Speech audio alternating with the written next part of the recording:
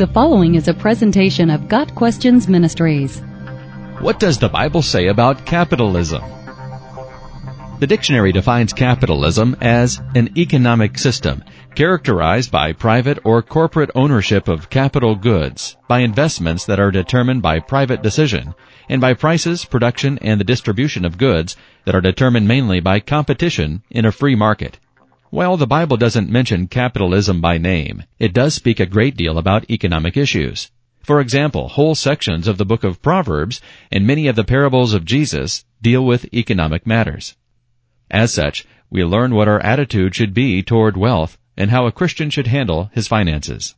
The Bible also provides us with a description of our human nature, which helps us to evaluate the possible success of and failure of an economic system in society. Because it's an area where much of our everyday life takes place, we should evaluate economics, including capitalism, from a biblical perspective. When we use the Bible as our framework, we can begin to construct the model for a government and an economy that liberates human potential and limits human sinfulness. In Genesis 1 verse 28, God says we are to subdue the earth and have dominion over it. One aspect of this is that humans can own property in which they can exercise their dominion. Since we have both volition and private property rights, we can assume that we should have the freedom to exchange these private property rights in a free market, where goods and services can be exchanged. However, due to the ravages of sin, many parts of the world have become places of decay and scarcity. And though God has given us dominion over His creation, we must be good stewards of the resources at our disposal. Historically, the free enterprise system has provided the greatest amount of freedom and the most effective economic gains of any economic system ever devised. Even so, Christians often wonder if they can support capitalism. In essence, self-interest is the motor of the free capitalist system. But even the gospel appeals to our self-interest because it is in our self-interest to accept Jesus Christ as our Savior so that our eternal destiny will be assured. From a Christian perspective, the basis of private property rests in our being created in God's image. We can make choices over property that we can exchange in a market system. But sometimes the desire for private property grows out of our sinfulness. Correspondingly, our sinful nature also produces laziness, neglect, and slothfulness. The fact of the matter is that economic justice can be best achieved if each person is accountable for his own productivity. Historically, capitalism has had a number of advantages. It has liberated economic potential. It has also provided the foundation for a great deal of political and economic freedom. When government is not controlling markets, then there is the economic freedom to be involved in a whole array of entrepreneurial activities. Capitalism has also led to a great deal of political freedom, because once we limit the role of government in economics, we limit the scope of government in other areas.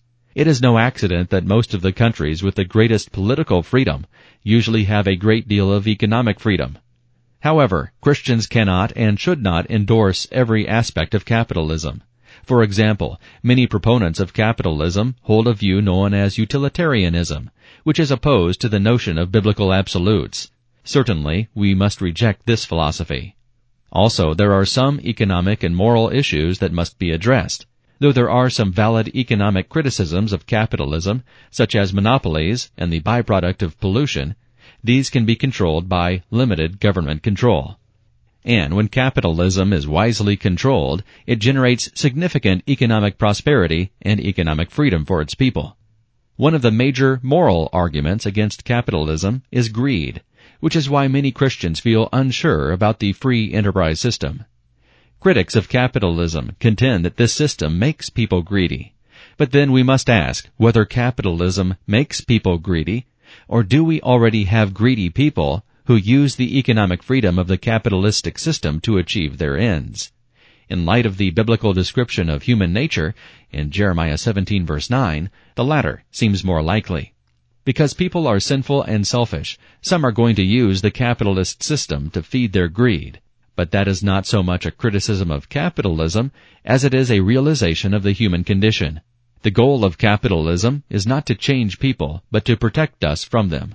Capitalism is a system in which bad people can do the least harm, and good people have the freedom to do good works. Capitalism works well with completely moral individuals, but it also functions adequately with selfish and greedy people.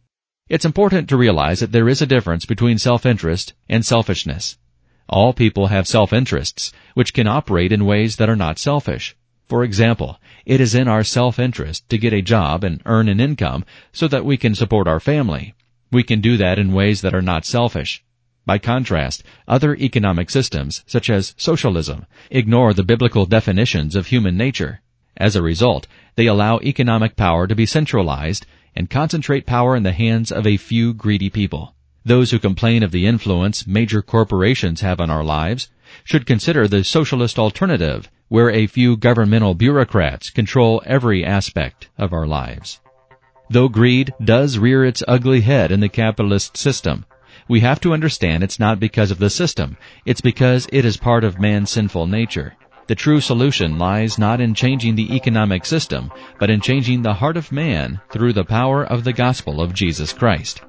Got Questions Ministry seeks to glorify the Lord Jesus Christ by providing biblical answers to today's questions. Online at gotquestions.org.